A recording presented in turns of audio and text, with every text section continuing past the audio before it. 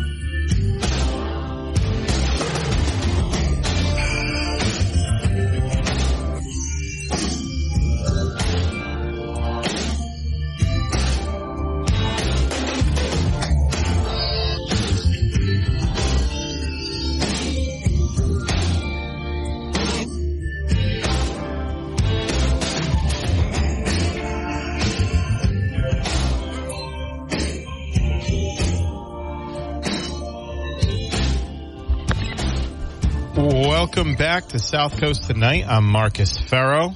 508-996-0500. Again, at 9 o'clock, New Bedford City Councilor at Large Ian Heroux is going to join us. So he's going to respond to Mayor Mitchell's State of the City address, or just talk to us. Just talk to us about it and some of the things that were said in it. And looking forward to talking with Councilor Heroux. Until then, I can take your calls and take your app chat messages, but you can call me at 508-996-0500, or if you have the WBSM app. If you don't have it, you should download it and send us a message on the WBSM app. So, I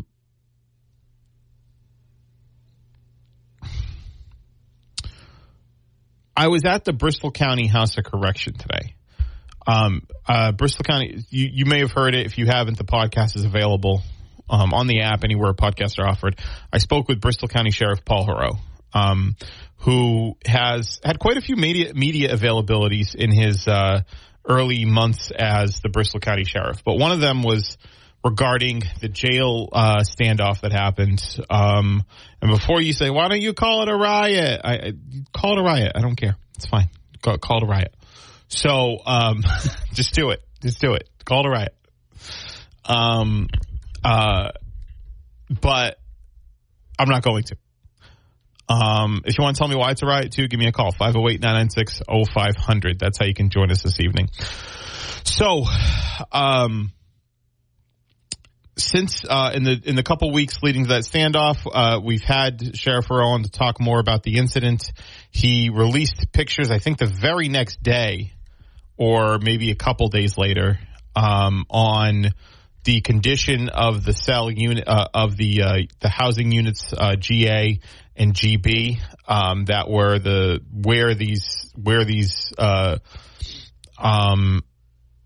agitating inmates, the inmates that were the agitators of this incident, that's where they were held, in GA and GB. And I believe it was GB was the one that was totally, absolutely trash. You saw some pictures. You can check it out on WBSM.com, a look inside the units. I got a closer look. They allowed us in the units. And so I went in. It is trash. It's pretty gross. Some of the windows are broken. They said it's between $100,000 and $200,000 damages. There's just stuff all over the place. There isn't like a half a foot of flooring that doesn't have some sort of debris or paper towels or whatever. And there's just stuff hanging from the ceiling. It is quite a mess. It is pretty bad. The other unit in GA, which was also the subject of this incident, but to a lesser degree, was actually pretty clean. So in the GA unit, we got to walk in. The GB unit, we got to walk in, and we couldn't go beyond a certain perimeter because, it was basically, this special investigation still that's an active crime scene. Special investigation still has to do their thing. And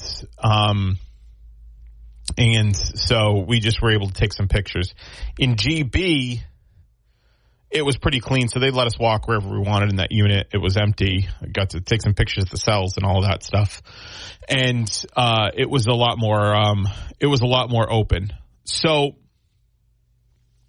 he wanted to show us, I think for the sake of transparency, he invited members of the media, and just about, I was there for WBSM, but just about every single media outlet in the greater New Bedford and even some in Boston. Every single media outlet in the Boston market was there. They were represented, right? And so there was a lot of people. And, people wanted to take a look inside, be inside, report on it. And so he had talked more about the incident, like he had said before. One of the reasons he wanted to move people is because one of the reasons he had wanted to move people was because he wanted to put some toilets in the cells and locks on the doors. He has a plan to close Ash Street. The plan is one of the reasons they can't house certain members of certain one of the reasons Ash Street still exists, right? Basically, as an active prison or an active jail, the oldest operating jail in the country.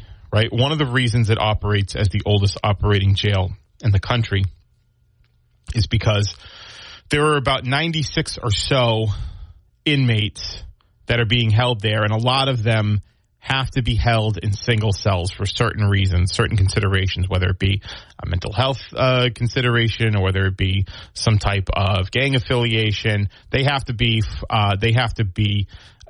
have single cell accommodations, whereas most other inmates have, the double bunk cells. So they have to have the single cells. But one of the things that they can do in Dartmouth is to, put locks on the doors in order to be able to have that single cell accommodation. It's kind of funny. He said that when this jail was built, I think he said it was in the 80s. When this jail was built, it was built by a contractor who had built colleges, college like dormitories and college campuses. And he said that they basically wanted like a college campus feel to it, right? For some reason. And so they made it like a dormitory style where I don't know how many of you had stayed in a college dorm, but when you're like when you stay in the freshman dorms or whatever, usually it's the freshman dorms, or the lower class dorms. They've got the usually two people to a room, and then there's a common bathroom, right? There's a common area bathroom where everybody uses, and a common shower and all of that, where everybody uses that. But in order to put the locks on the doors to make the single cell accommodation, they also need to have toilets in their cells. He had talked about how basically you cannot have a lock on the door without toilets in the cells. It's a violation. He talked about a court case, I believe in Massachusetts, said it was a violation of the Eighth Amendment, cruel and unusual punishment, if you don't put a toilet in a cell with the doors locked, because, what if people have to go to the bathroom at night, right? And they're locked in for 8 hours or whatever. He said it's a violation of their Eighth Amendment right, which I actually agree with. The sheriff agrees with. I think it's a pretty fair reading of the Eighth Amendment. So,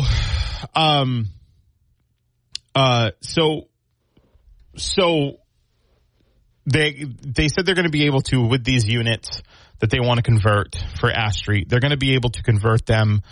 They're going to be able to convert 2 or 3 units using the canteen money that they have, right? So they have $1.6 million that they've made from their canteen, which is, if you're familiar with a jail canteen, it's like goods that you can buy basically in the jail, certain foods and things like that.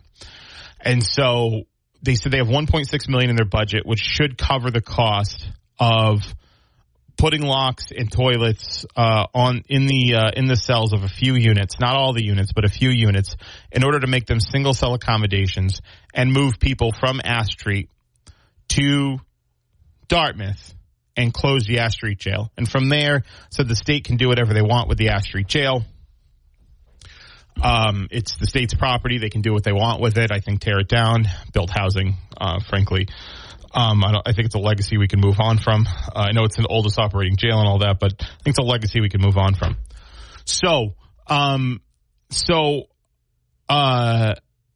But anyway, he said one of the reasons they're moving is because they don't want to go somewhere with locked doors, right? They don't want to go somewhere with locked doors. They protested that, and they started, acting or 20 or so of them that they identified, started acting in a very vacuous manner. And that's how that unit, GB, ended up being trashed. That was the response to not wanting to move and not wanting to be put in locked door cells. Now, you talked about this, and it makes a lot of sense that it doesn't really make sense to not have a jail like that where there aren't locked doors, right? Aren't locked cells. Especially when you consider he listed some of the crimes that some of these inmates had been on trial for. Everybody in these units are people awaiting trial, by the way. But he talked about some of them who were frequent flyers in the system, and some of them had been were awaiting trial on some serious crimes, some murders, some fentanyl trafficking, cocaine trafficking. Those all carry some pretty hefty mandatory minimum sentences. So he said that this is a problem that's actually unique to the Bristol County Sheriff's Department. He said when he spoke, there's 13 sheriffs. There are 13 sheriff's departments, right? So 13 county sheriffs or regional sheriffs in all of the Commonwealth, and they're all tasked with running the local jail systems of their region, right? From Western Mass all the way down to the Cape. And he said 50-something% of the jails in Dartmouth do not have locks on the doors, which he said doesn't make any sense. And I think most people agree. It doesn't make any sense. It's not like a feasible way to run a jail. And he said that it's a problem that's unique to Bristol County because none of the other 13 county sheriffs or regional sheriffs in the Commonwealth have this specific issue where most of their cells or even any of their cells don't have locks on doors. So it's not something that it's not something when he's lobbying the state for more money to put locks on all the doors throughout the Dartmouth jail. But he said it's a problem that's just unique to Bristol County. So it's something that should be prioritized, and he thinks can be prioritized. So with respect to the incident, right? There were some state reps there today. Tony Cabral was there from New Bedford. Carol Doherty, state rep from Taunton, who I've had on the show a few times. And Rep. Adam Scanlon, who's the state rep for North Attleboro, also in Bristol County, of course. And so they were there. And then there was a general counsel who was there on behalf of the Senate Judiciary Committee, which Rep. Scanlon sits on. Rep. Hendricks and Rep. Markey also sit on it as well. He had invited the chair of the Judiciary, Mike Day. He couldn't make it. He sent the staff or the general counsel from the State House Judiciary Committee there to sort of observe and hear the sheriff out on this.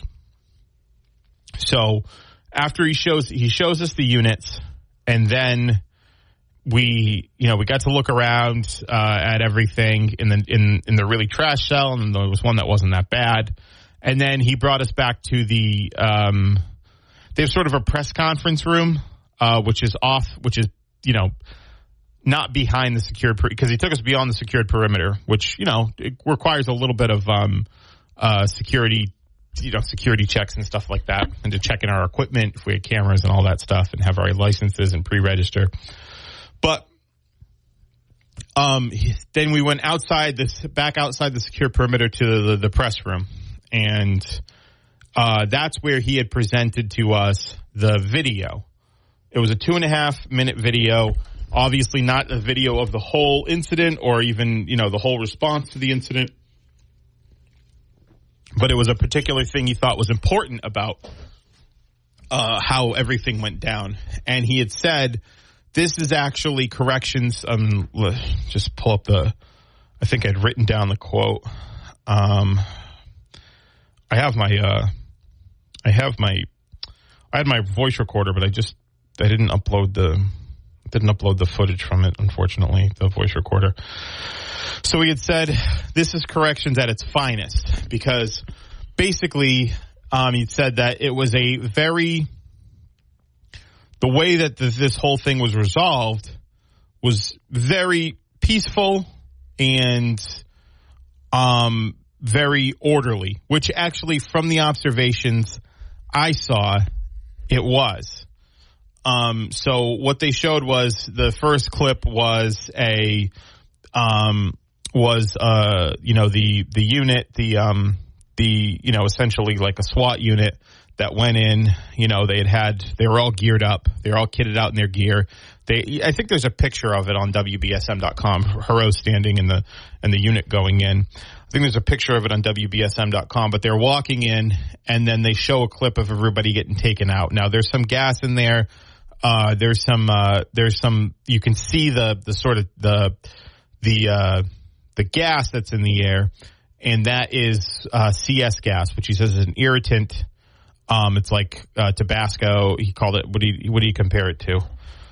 He compared CS gas to, he said it's an irritant. He said it's an irritant. He says it's like getting a whole, spoonful of Tabasco sauce, basically. So there were some inmates that were coughing and all that on their way out. Obviously, the correctional officers were wearing masks to protect themselves from the gaseous irritant. And so they were walking. So they were all. What I saw was obviously it was in that trash unit. The unit was trashed, and they were all the COs were basically holding people by the arm and calmly walking them out of the building. They were all. There was zero signs of resistance from anybody. There were zero signs of resistance. There wasn't a lot of yelling or raucousness. There wasn't a lot of. There wasn't any sort of physical. There wasn't any sort of physical or even verbal confrontation between the officers and the inmates that were being brought out, and they were all in cuffs. So it was pretty quiet. It was pretty orderly. And so one of the things that he had pointed out was because I think he had compared it last time to an incident that happened in the ICE standoff between the ICE detainees in 2020 and the sheriff's office, where there was a guy who said, I can't get on my knees. I've got bad knees. My knees hurt. And then, eventually he got swept down by the officers. He got his face pressed against the fence. And then there's point of contention. Sheriff Hodgson felt a different way about how this looked. But what I saw, it looked like an officer was walking a dog up to the guy's face near who was pressed up against the fence. And he said he could have put him backwards. There were other ways to resolve that situation. They didn't want to do it that way. He had said that was one of the things that he had taken a point of contention with. He had pointed out that there was a guy, and I saw it. There was a guy with multiple handcuffs behind his back. So he had one cuff.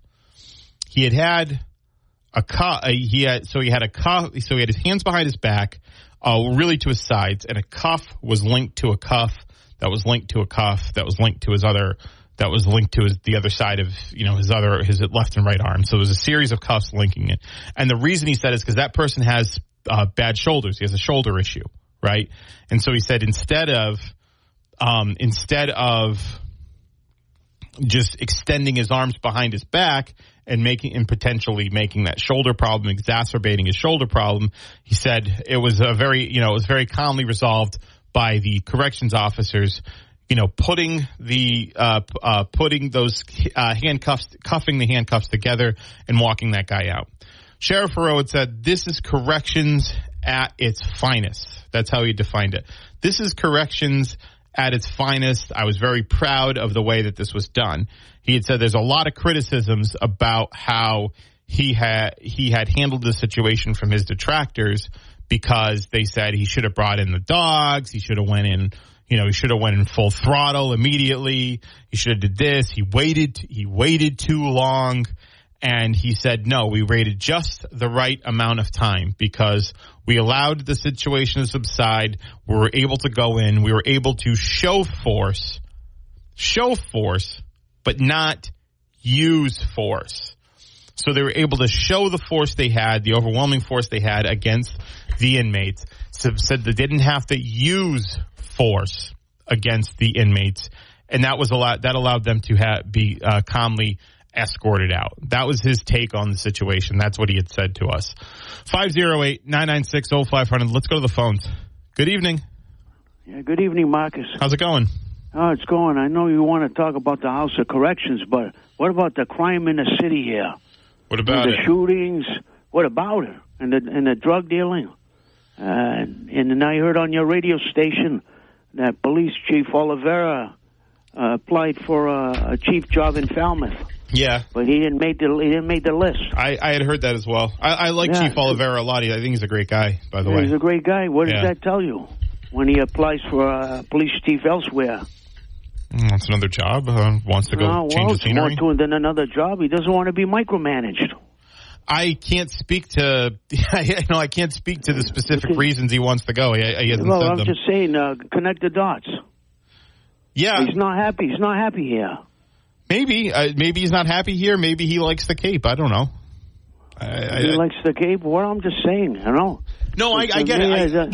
I do get it because, when you have the chief of police wanting to transfer out, it always looks like, it must be because it's such a nightmare in this place that they want to get out. Why do they want to get out? I mean, there could be other reasons behind that. You look at what happened with Thomas Anderson when he left the school department. I think there were some arguments that, he's, leaving leaving the school department because who would want to be here? But he actually just had an opportunity that he had preferred more. And it wasn't. His opportunity was he went to East Hartford that's where he was born and raised. Yeah. He's going back home, but that's different because we know that police chief, the former Joseph Cadero was being micromanaged by the mayor. So much so that one time we were supposed to meet up with a city council and a public safety committee, which Brian Gomes. I remember that. I do remember that incident. That was really bad. I do remember that. And Joseph Cadero reassured Brian Gomes he would be there at the last minute because Hank Turgeon was there. Yes. He ended up changing and it was a no-show because he received a call from the mayor. So go ahead. So. Just for background on that, just for people may not be familiar, because it was 2 years. That was 2 years ago now. The chief of there was a Hugh Dunn at the time had filed these public safety motions. One was for ShotSpotter. One was to basically calling for an audit of ShotSpotter. One was about reporting crimes or making crime data more publicly available. And there's another one I can't remember. They wanted to have the head of the union. Hank Turgeon. They wanted to have the head of the union at the time, Hank Turgeon, on to talk about that stuff. And they wanted to have the chief of police at a hearing in public safety. This was going to be done remotely, and it was done remotely.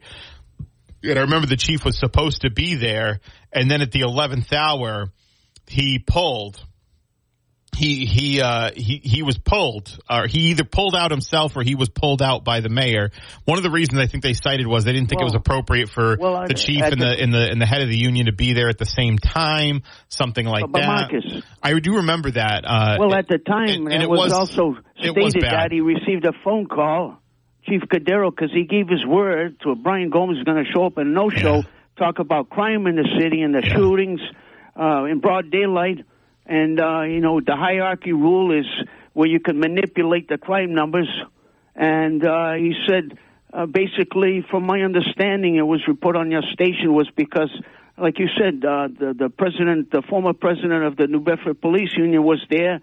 that the mayor felt it was a conflict of interest or whatever, at the time. That's why he didn't want him to be there. Well, they asked, maybe it was because the CBA was still going on. I can't remember the exact reasons it was cited, but I do remember how ticked off the council was that they thought they were going to be able to talk to the chief as well, and then they'd essentially been pulled at the 11th hour. I remember talking to Councillor Gomes specifically, and he was pretty upset about it. He was incensed about the whole thing. Right. So this is not like Thomas Anderson that's going back. He's going back home. Paul Oliveira, the police chief, he wants out of here because he probably feels he's being smothered and he can't do his job. He can't turn around without the mayor telling him what he can and can't do. Well, I mean, a couple of things with that. One, I just don't know the dynamics between the mayor and the police chief, specifically with Paul and Mayor Mitchell. I'm not familiar with it. And there's probably only two people that are. That's Mayor Mitchell and the police chief. The other, and I don't know why Chief Oliveira wanted to, I don't know the specific reasons why you wanted to leave. He hasn't said anything publicly. He probably won't. I don't think he will. You had a couple of weeks ago, last month rather, the new president of the police department, Evan Bielski. Union. Yeah, he was on there and he was telling you that the administration doesn't want the information to be put out to the public. I do saying that that it's going to compromise investigations, which is a bunch of baloney. Yeah, the new president went on to say they do it in other communities so they can help them find criminals. Yeah, I do remember that. They said they were being told by the New Bedford Police Administration to not talk about these specific crimes. Well, the mayor, you mean, the corner office. Yeah, I mean, it's the mayor's. I mean, the mayor is elected to be the chief executive of the city, right? So if he has directives for the police department, if he has directives for the fire department, if he has directives for the DPI, that's well within his right to issue those directives. He is the elected official. It's actually something that we expect from the mayor, to the extent that, he's hamstringing the chief's ability to do his job, or he's issuing too much directives. I can't speak to that, but I will say, obviously, the mayor's in charge of the police department. It's one of the reasons people vote for their mayor. That, Marcus, that's elementary. We know that. But I'm just saying, when you have a police chief, like the new police chief, that's looking elsewhere for a job, there's underlying currents. To me, it looks like, he's had it and he wants out. Yeah. Now, we could say, well, it's the city is very busy in Falmouth. It's probably not, as much as the city of New Bedford. But I'm just telling you, it doesn't look good. Yeah, it's not that I agree with for sure. It's always optically it doesn't ever look good when you got a chief executive like that wants to, that's trying to transfer out, no matter what the reasons may be, whether it be because maybe he wants to go to a smaller town like Falmouth, maybe he likes the Cape, I don't know, maybe he goes one more thing, Marcus. I don't know. What I'm saying, how long has he been there? About a year and a half? Chief Cadero left shortly after that whole thing. It was like summer of 2021, spring of 2021. All right, so let's say 2 years for the sake of conversation. So he's been here a short period of time, and now he wants out. It's been 2 years.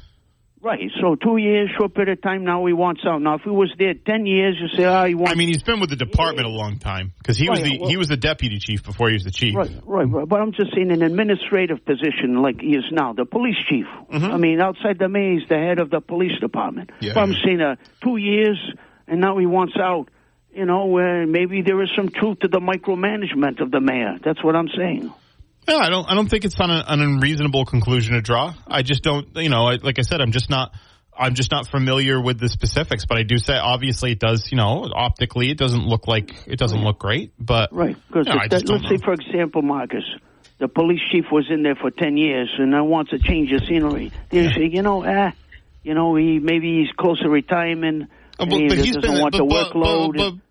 Chief Oliveira hasn't been the chief for that long, but he's been he's been at the New Bedford Police Department in a higher ranking position. He's been there for a long time. That's how he became the chief. I understand. He wasn't an outside hire. So he's been there for a while. Well, you're right. I understand that. But I'm saying, but he's the head of the police department outside the mayor, obviously. But, it kind of, the rumblings you've been hearing from the previous chief and the new one, this micromanaging thing, there might be something to it. That's all I'm saying. It could be. I don't think we'll ever. We might never get the full picture of that because I don't expect that. We definitely need to clean up the crime problem. It's like I told. I think it was Tim this morning. Yeah. A very well written speech by the mayor. Had various layers to it. Yeah. Like a layer cake. And I have exception to some of the things that are stated there, including the crime in the city. Mm-hmm. And the mayor admitted it himself. There was one typo because I listened to the broadcast. Yeah, we played it here on WBSM. Yeah. Yeah. Now my question to you is: did he write it himself, or did he have somebody else write it and do the final draft? The speech? The speech. It was well he wrote it himself. Yeah. No. You sure about that? Yeah. I talked to him. He was in studio with Chris and me. He was in studio with Chris and me, like a week ago or 2 weeks ago. And he said that he told us that after he was going to write. He writes it himself. I mean, a lot of times when you have speeches like that, yeah, you have comms people and all that they may double check. But if you're Maybe his wife proofread it and made it some corrections. I mean, yeah, maybe his wife's a smart person. He's got smart people around him. He's got a chief of staff. He's got communication staff. So maybe they did. But Marcus, let me just say, to the mayor's credit, he did it well. It was well written. Yeah, it was layered, and he described everything, line by line. But let me just say, in full disclosure, I don't believe everything that he wrote. But I'd give him an A+ for the structure of his speech. Hey, I appreciate the call. Thank you very much. All right, Marcus, you have a... All right, 508-996-0500. Good evening. Hello. Yeah, hello. What's up? Not much. That's the guy called Blueberry. Remember when we were kids, that commercial Blueberry and Frankenberry? The cereal?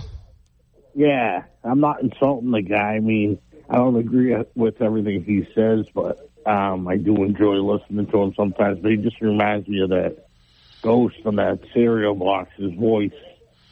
Yeah. Anyway, no offense. I mean, I'm not insulting him or anything like that.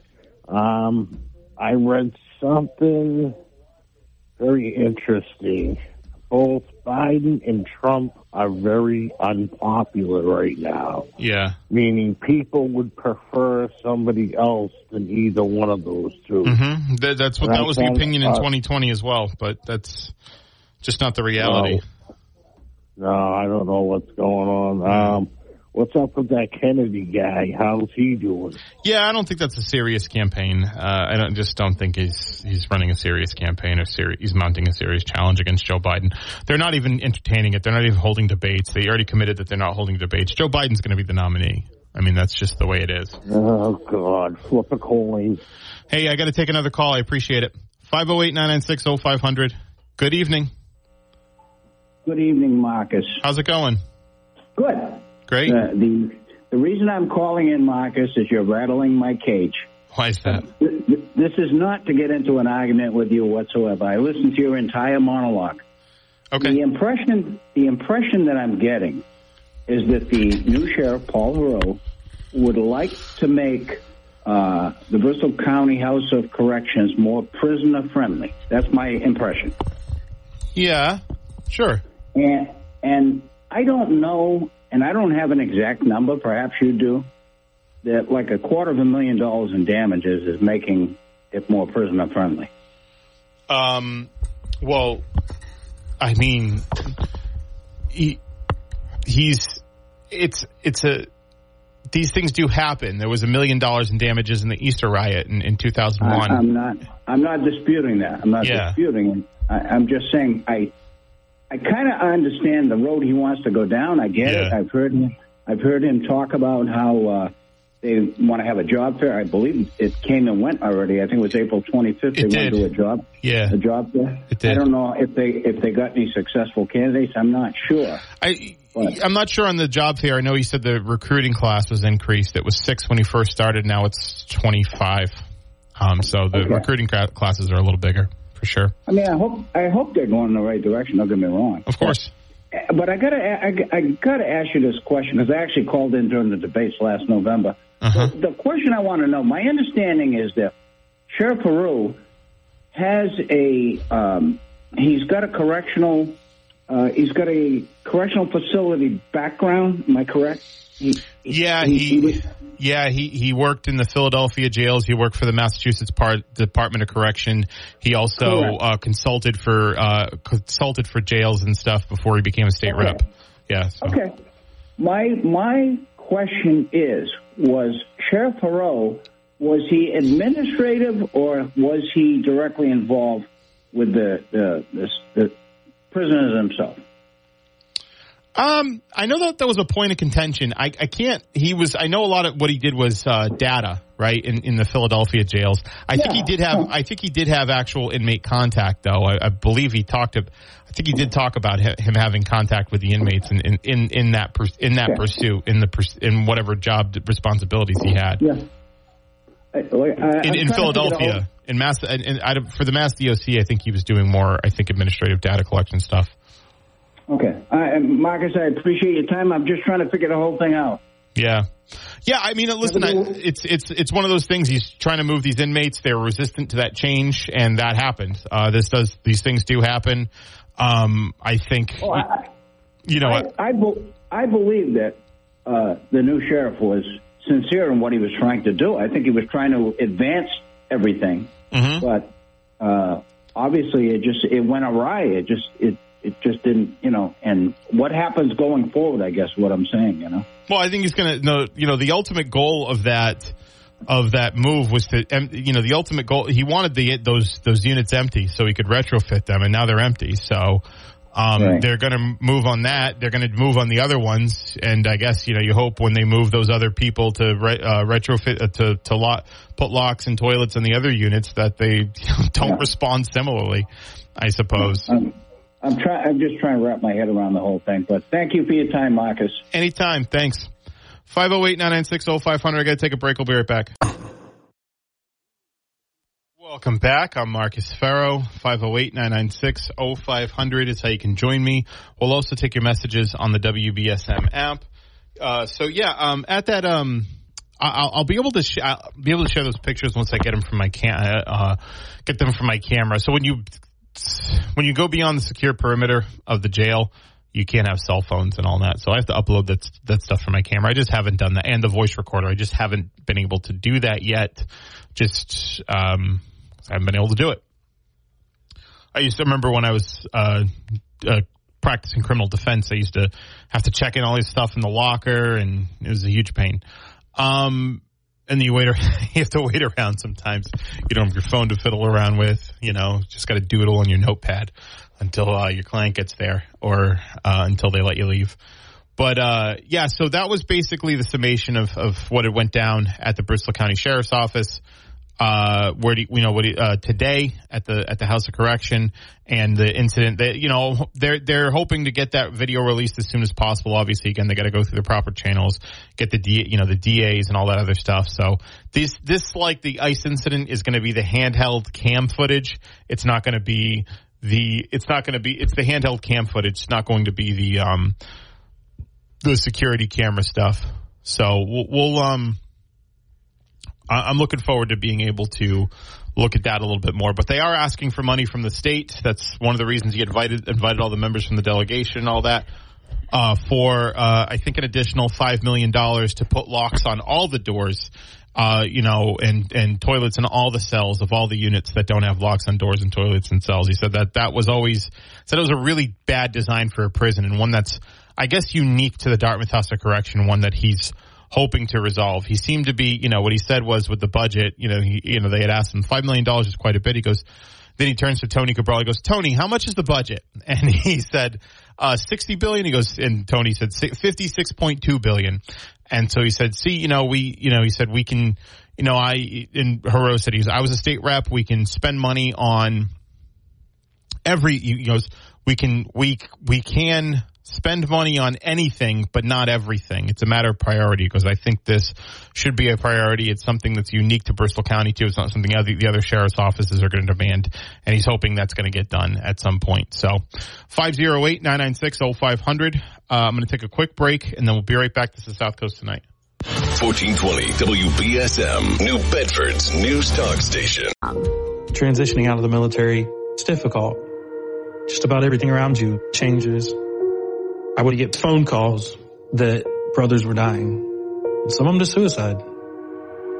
And I'd found myself in another cold cemetery. And I started to wonder if I was next. It's a struggle to know that you're facing challenges, but not be ready to face them. Sleep doesn't come easy. And when it comes, it doesn't last long. You're tired all the time. I didn't reach out for that help, but thank God my wife did. She got me registered for Wounded Warrior Project. Talking to somebody that would listen to me and understood my story helped me realize that it was time to change. There's a new fight. There's a new mission, and that's something I am eternally grateful for.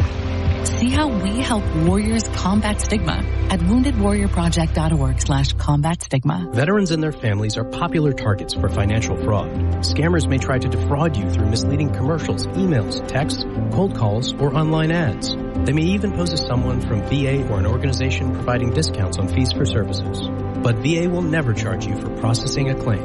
Do not provide your personal information to anyone other than a VA-accredited representative.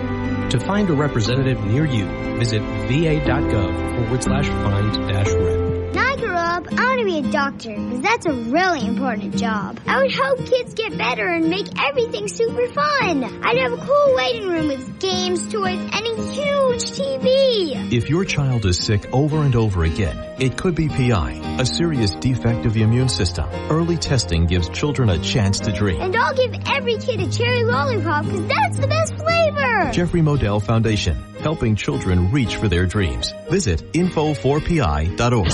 You never know who will call in to South Coast Tonight. But they want to hear from you most of all. Call 508-996-0500. Or use the WBSM app to send an app chat text message or leave voicemail. Welcome back to the show. I'm Marcus. 508-996-0500. In the 9 o'clock hour, New Bedford City Councilor at Large Ian Heroux is going to be joining us to respond to the State of the City address and talk about some of the goings on. So we'll talk to Ian at on the other side of the 9 o'clock hour. So you're going to want to stay tuned with that. 508-996-0500. Going to take one more break and we'll finish out the hour strong. Welcome back. Again, we're going to have New Bedford City Councilor Ian Heroux joining us in the 9 o'clock hour. So you're going to want to stay tuned for that. He's going to talk about the state of the city and what he thought about it, and we'll have a good discussion on that. We'll take your app chat messages and we'll take your calls, 508-996-0500. That's how you can join us this evening. Take your messages on the app chat, and I'll see you on the other side of the 9 o'clock hour with New Bedford City Councilor Ian Heroux. So you're going to want to stay tuned because I think he's going to have a lot of interesting stuff to say about Mayor Mitchell's State of the City address. And then after, I can take your calls at 508-996-0500. Open phone lines after the interview with New Bedford City Councilor Ian Heroux. So we can talk about whatever you want to talk about. Star Wars, Cinco de Mayo, the state of the city, the Bristol County Sheriff's Office, the jail. Nothing's off limits. I shouldn't say that. Some things are off limits. Use your discretion. But I'll talk to you guys at the other end of the 9 o'clock hour. Stay tuned. You're going to hear the national news from our friends over at ABC, and then you're going to hear the local news from our friend Kate Robinson and Phil Devitt after that, and then we'll be joined by New Bedford City Councilor Ian Heroux. So 508-996-0500, and I'll see you on the other side with Councilor Heroux.